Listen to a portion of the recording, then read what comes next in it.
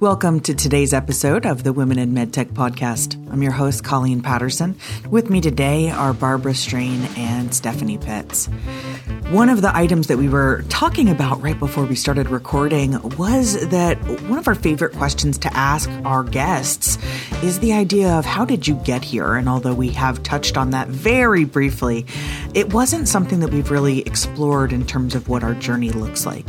So we thought today would be a great day.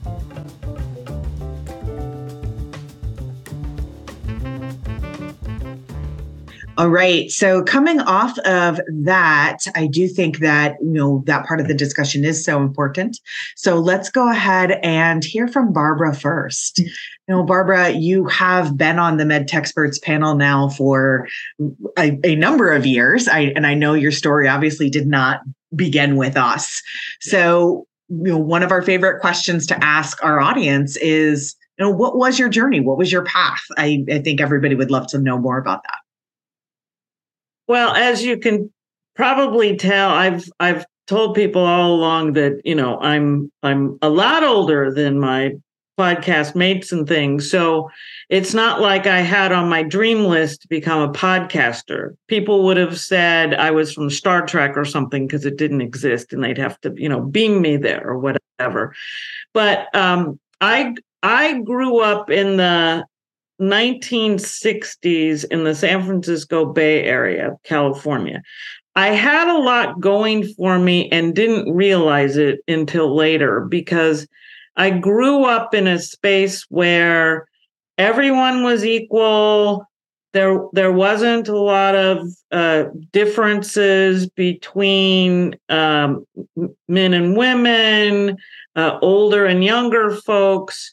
And then the 70s happened and we, burned undergarments and had different sort of walks for this and signs and all kinds of stuff. When I tell people that part of the story, they go, I see why she's the way she is. It makes sense that you were a bra burner. Yeah, and I had hair down to almost my waist and all kinds of things. And it was just different times. And so I was very fortunate actually to grow up during those times because my oyster was wide open. Whatever I thought about, I could do. Whatever college, as long as my grade sort of looked that way. So I came up sort of a slower way than others. I was always felt a few years behind the ball because I had a very good time. Don't take anything into that. I had a very good time growing up, but, my grades were so-so, but I still wanted to go to college. So I made it happen in my own way.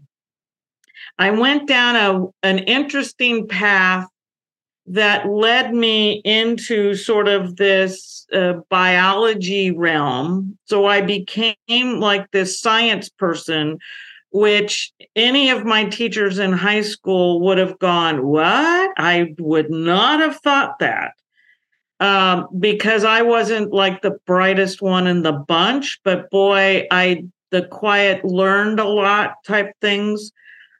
So it propelled me into sort of this biology realm. And people told me about some jobs and I'm going to say med tech, not in the context of which we're really talking about. It was medical technology, the profession of working in labs and helping patients. I always had an interest in anatomy and physiology, and people would always start to ask me questions about, it's like I was Dr. Barbara and whatever, and I didn't go to school to learn any of that. But the most important things were I just felt that whatever I thought about and however I thought my career would bend, I was allowed to sort of do that. There weren't roadblocks put in my way. And it wasn't until the mid 1990s where I finally ran into some interesting roadblocks that I thought things were smooth sailing, and then roadblocks got put in my way. So it took me about a week to figure out, okay, now what do I want to be when I grow up in my next sort of jump the shark event?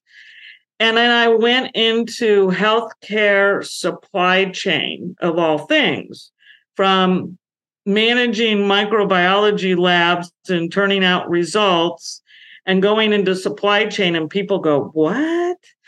How did that happen? Because when you're doing various work, whether you're a nurse, a technologist, whatever it is, you're making connection points in healthcare, not only within your organization with all of the different managers and business administrators and things, but you're also making a lot of connections with manufacturers, distributors, group purchasing organizations. And that's where my mind kind of connected those two and was able then to start value analysis as a profession and also within my organization. And it was at that time, there was a handful of us around the country that actually did jobs like mine. And so that's when we started down the path of really highlighting value analysis and how all that happens at the individual organization level, as well as larger national and global levels, which then opens doors. So one of the key things to know about me is that when I decide to do something, I'm like turning the spigot on full blast and trying to gulp all the water as fast as I can.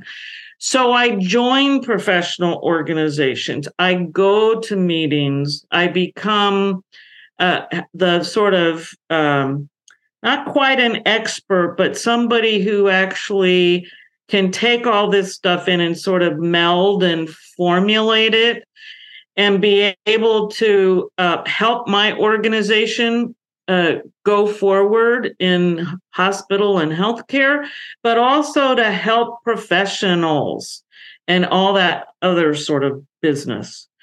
So it led me to my retirement a few years ago, but knew that I was going to keep going in both professional organizations and how can I really help folks in healthcare.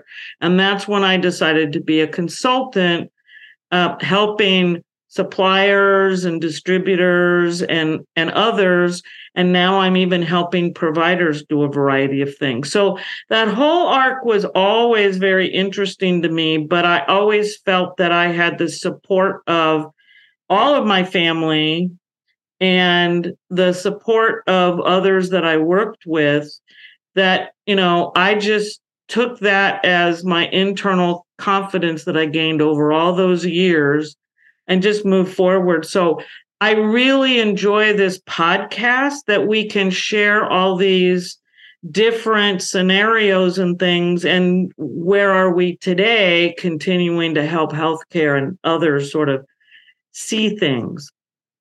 My initial thought on that, Barbara, is for you to say, oh, I don't know that I would consider myself an expert. I know many people who would not agree with that statement, who do consider you an expert. And, me being able to see you in action in the years that we've known each other, just you're so amazingly talented and humble to be like, oh, I've it's nothing. It's just, and I think that during the time period in which you're referencing, there were not a lot of women leaders in medicine, not during the 70s, not really during the 80s. We really haven't seen that provider shift until more recent time.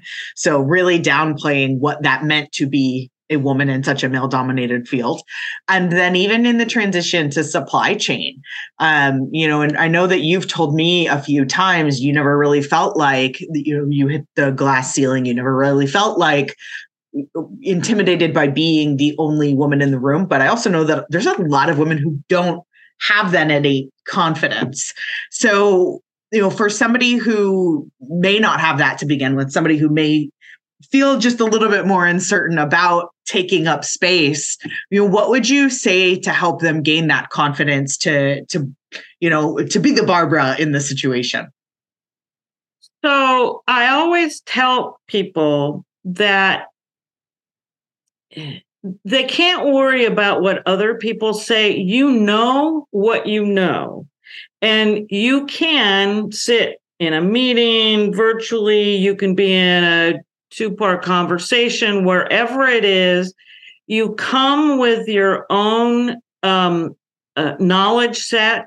You come with your own experiences. And the most important thing is to listen and to know what people are saying and doing around you, what your business is really doing that you're involved in, and then fill in your knowledge gaps or your maturity gaps yourself or whatever. How do you keep track of all of that?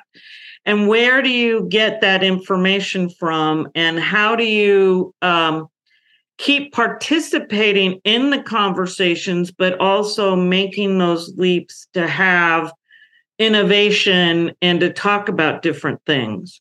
I have occasionally sat at a meeting and said, I think I said that about 3 years ago. But, sometimes the person, place, things are just not aligned. And it's just nice to see things and how they sort of project. I like to see things like at a 30,000 foot level while I still have my feet on the ground. You almost have to do both of those things at the same time. So I think people don't give themselves enough credit about their knowledge base, and you know what you know, and tell us about it. Barbara, one thing I love about our sisterhood podcast we have here is also we have a multi-generational group of ladies that are gathering, and our experiences are all obviously diverse and unique. But you bring some of the historical development truly of the med tech space, which I think is really unique and special. And you just said something that kind of resonated with me. And that is, when you hear of an idea and you're like, I so thought of that 10 years ago, and now it's coming back. And you almost have to just let it evolve and happen, because you either thought of it 10 years ago and it failed, or, it could be a good idea now, right? So I would just be curious to tap into, some of your thoughts on some of those old ideas are actually good now. And to your point, the circumstances change. So I'm sure you've had to use a lot of control in, keeping your mouth patiently quiet while you evolve with, listening to those ideas that you've tried in the past. So thoughts on just tapping into that a little deeper. You really want to blurt out, I told you so, and that sort of, but you can't. But you can help to further those along because you have thought about them. And so you might throw out, well, what if we took that idea and, what about this or that? So it's supporting those individuals that are ready to take that leap, who are saying things, and that all of the alignment of the stars and sun and everything are now perfect in that organization or as a national sort of trend or whatever it is. Because what the best advice I can always give any of my clients or anyone else who wants to hear my advice is you got to really understand that not everybody is in the same place as you are. And they may be way behind or way ahead in certain things, but you have to understand that. And it's trying to help them get to a certain space sometimes that you can be the most helpful because you have thought about some of these things. And so you can bring them along, or you can bring them to what that sort of mindset and things are. People would tell me all the time, at meetings or right after we left the meetings. There you go, being logical again.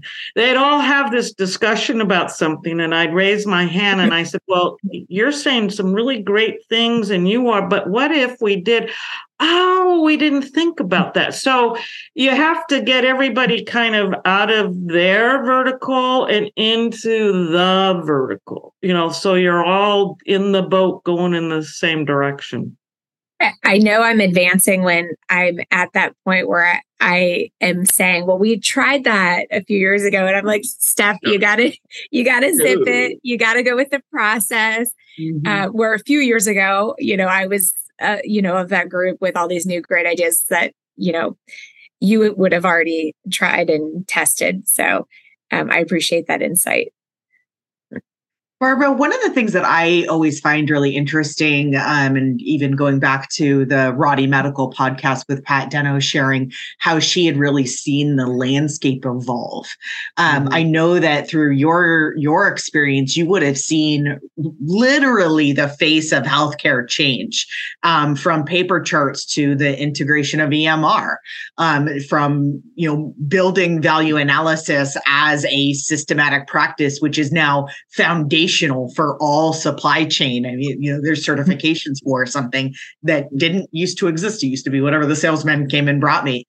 So out of all of the evolution that you've seen throughout your career, what would you consider the thing that A, was most surprising to you that happened? And then B, the thing that you would say that you're the most proud of, we did that, we overcame that. Mm-hmm.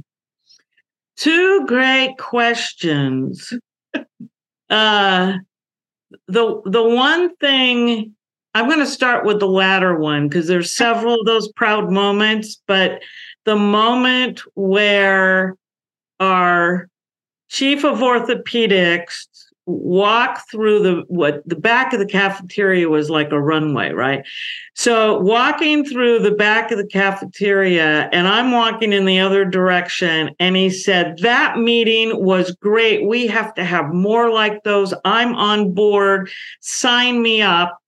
And I felt like I'd won the $1.5 billion lottery, because I'd been working for so many years in pockets of different parts of leadership and clinical parts of the organization, and trying to develop these ways in which we can all work together towards the common patient outcome goal in a very evidence-based, clinically driven, and well thought through process.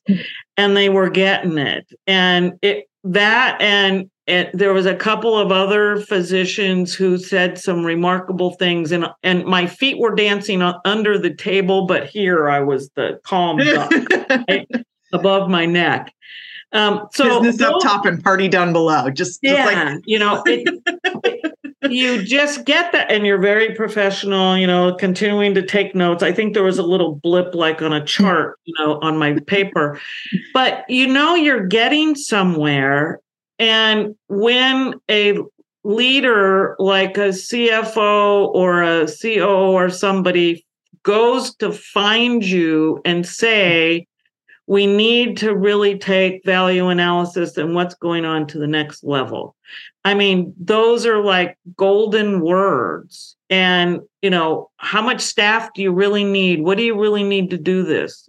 So it was going through all those stages that made it worthwhile, that the journey kind of led to that. The other thing, people think bad when things change suddenly. People just by nature don't like to change suddenly.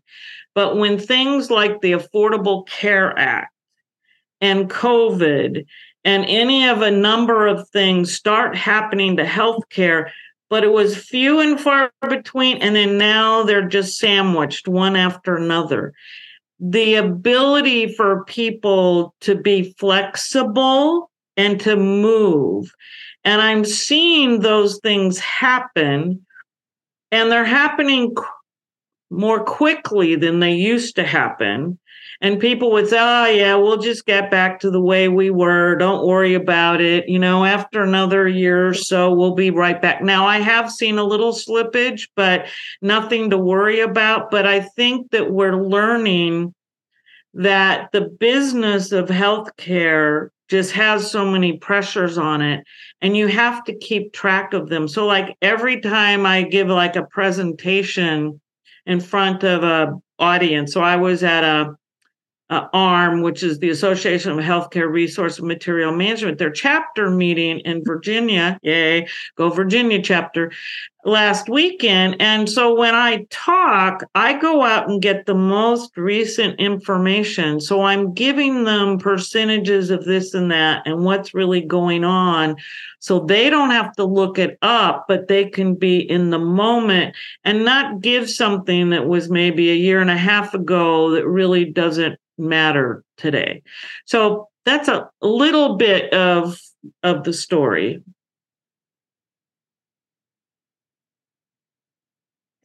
Oh, sorry, I'm getting over COVID. I was like, I'm going to about die in here in 1 second. So, pardon that interruption.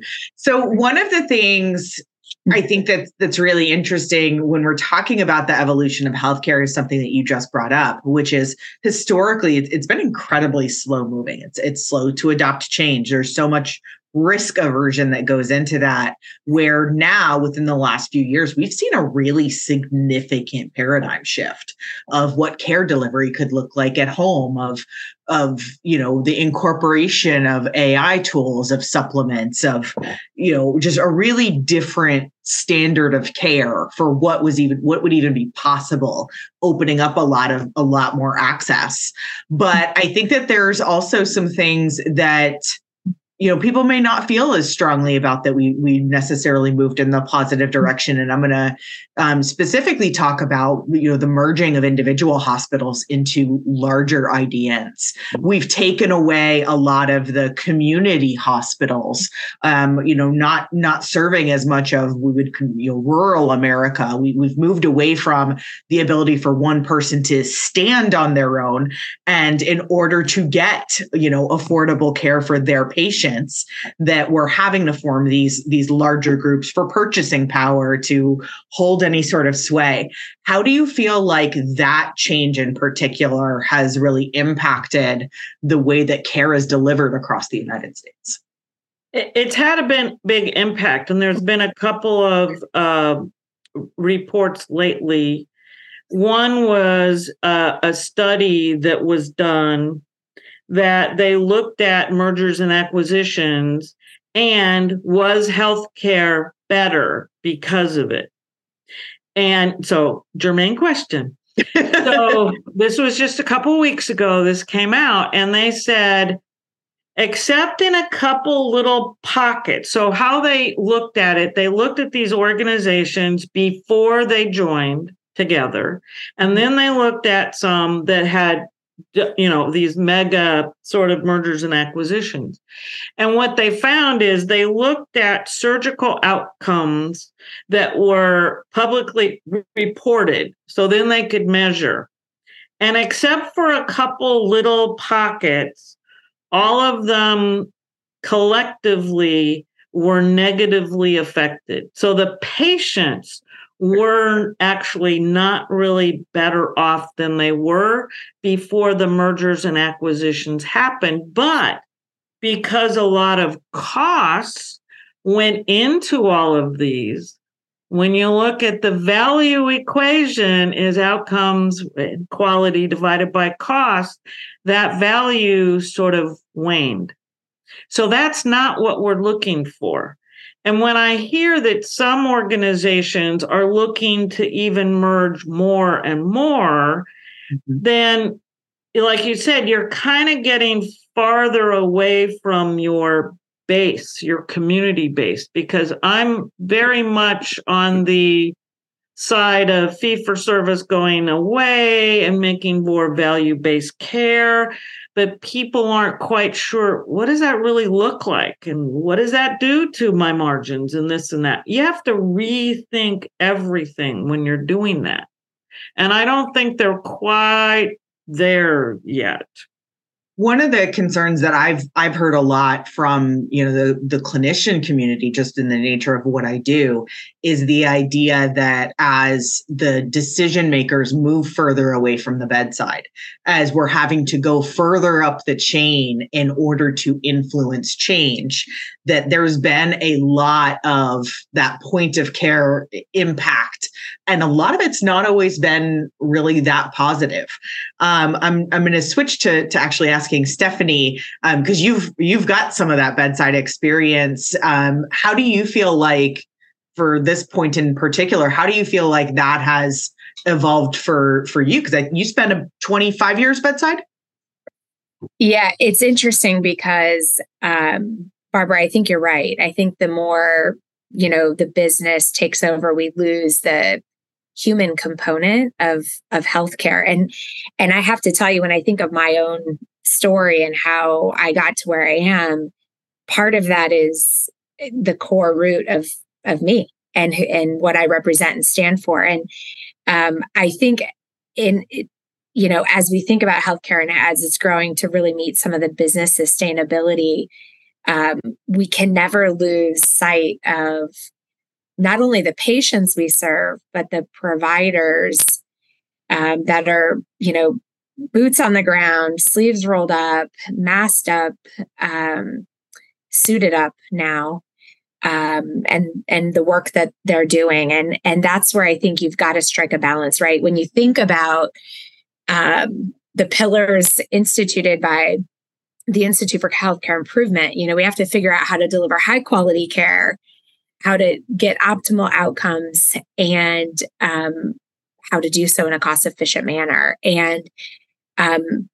when I think of that, it sounds great. Those pillars sound great, but it's actually a really hard task to do. And one thing that resonates with me, and I'm going to drive this home on every podcast because I believe it's critically important, is when we do not have the providers at the table in those discussions, we are deficient. Mm-hmm. And when I say providers, I'm talking if you're having meetings about how care is delivered and you don't have a nurse and the doctor and that care team there, then all of your decisions will be deficient. And so, thinking about our podcast topic today of how did we get here? I resonate deeply and think about this often. Why do I care so much? Here I am, a nurse. I'm on the med tech side. Colleen, you mentioned, spent 25 years as a nurse. And actually a few years before that as a tech. So I was at the bedside probably almost 28 years.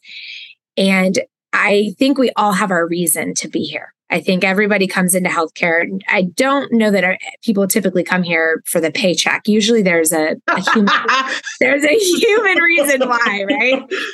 So, yeah.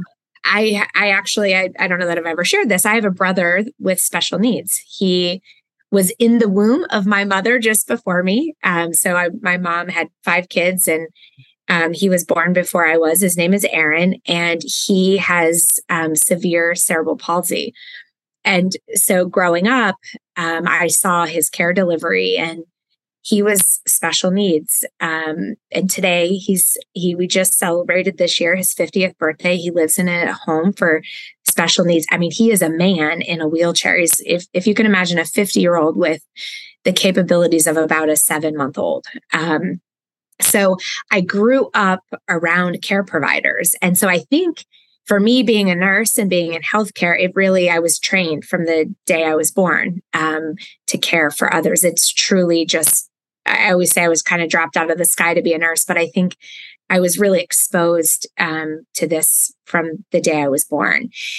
And, fast forward, I thought I was going to be a calculus math teacher, by the way, because I did love math at one point. But I know it's crazy, but I became a pediatric nurse right out of nursing school, and, ventured through oncology nursing, emergency trauma nursing, and into healthcare leadership, which is where I created a business plan to develop a pediatric vascular access team long before teams were really existing to provide this specialty care.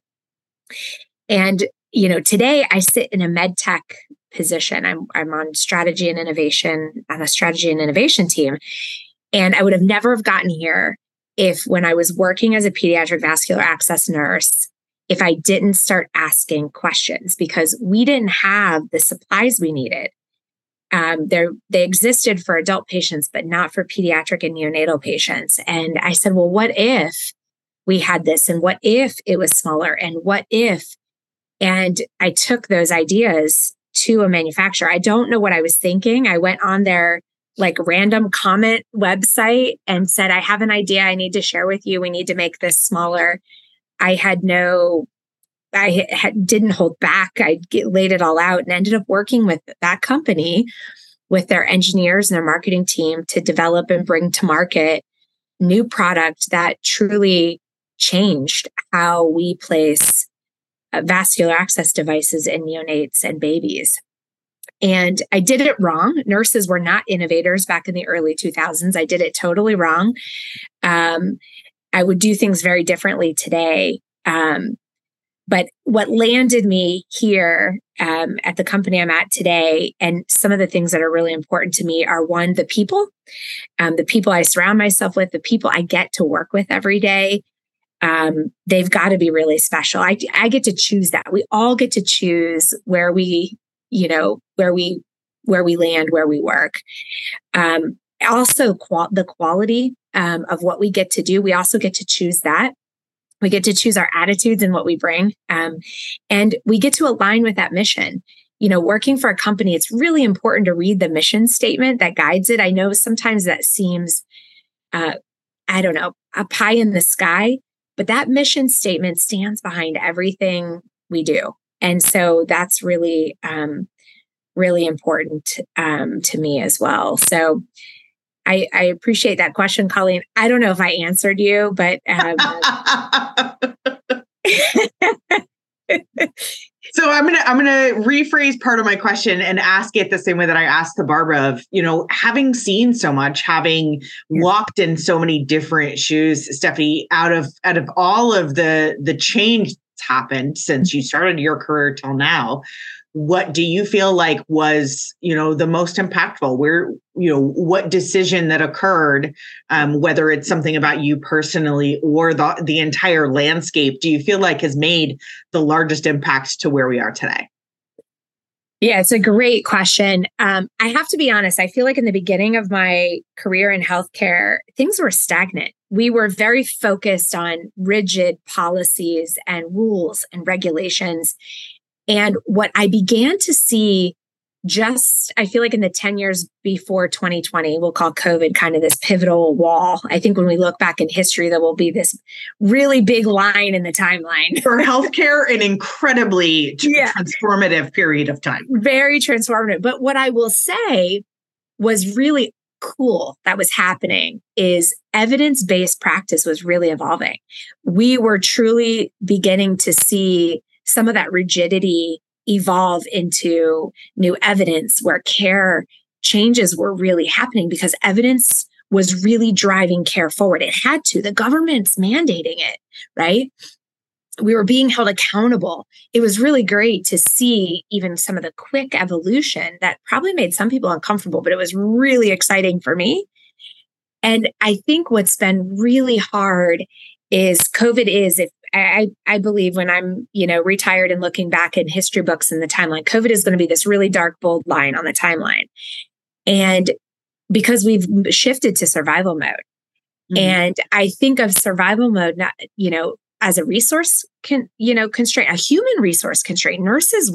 We were short on nurses. We knew going into 2030 that we were, millions worldwide behind in our ability to provide providers.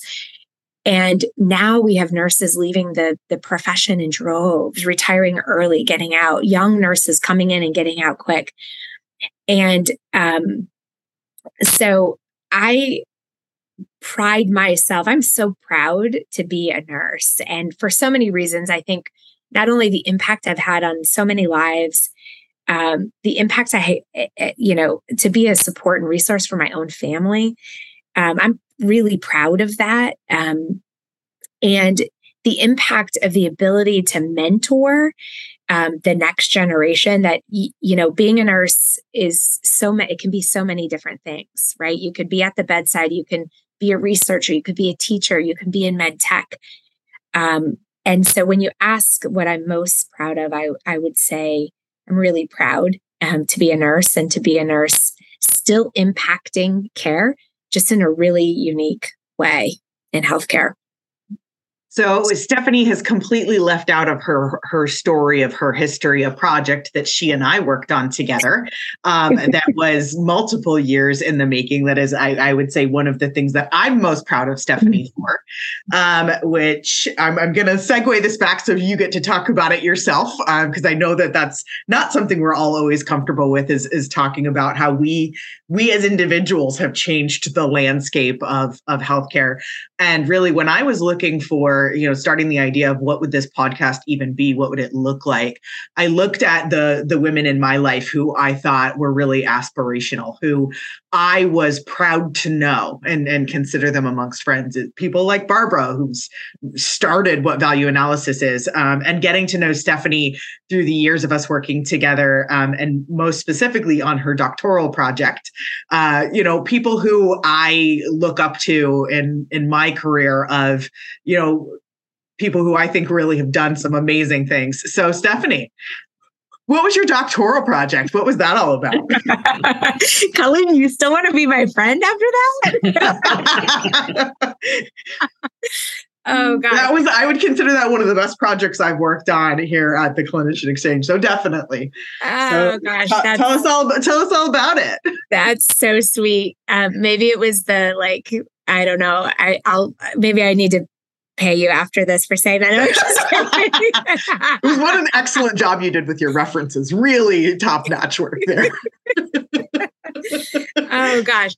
Well, okay. So I'll keep this quick, but peripheral intravenous catheters are the most common invasive procedure in healthcare. And every time anybody hears that I work for a company that manufactures them, I always hear, the most traumatic worst stories. I get all the pictures. They're in the hospital. They're sending me pictures of their IV.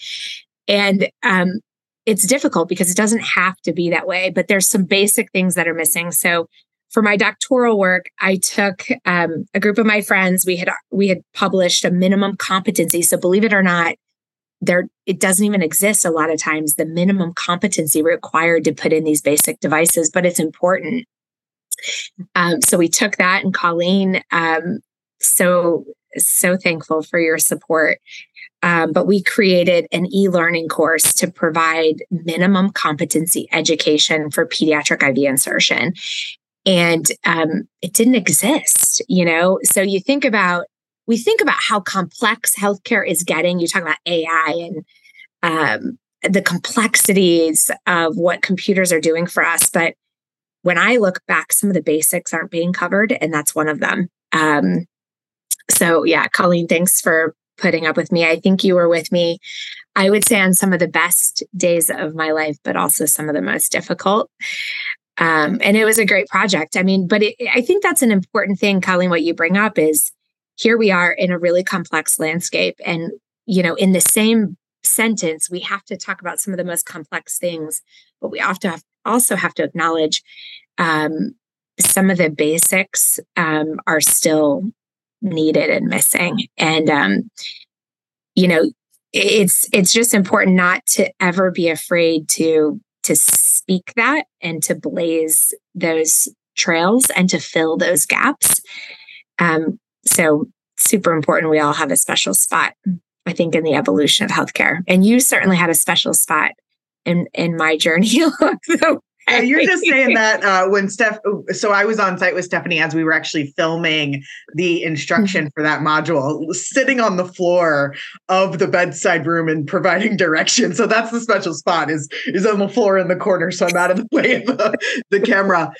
Stephanie did not mention this, but it's one of the things that I am really proud of specifically for that project is that she won the Suzanne Erbst Award for that work in particular. When we're talking about changing the landscape of where we are and what we do, what will this future look like? I think it can be really difficult for us to say, I did this and I'm really proud of it out loud. We're uncomfortable with that. It can feel boastful, but I'm very proud of you for both of you guys. I know that we are at the end of our time today, so I'm sure on a future episode, Abby and I will get an opportunity to tell our stories.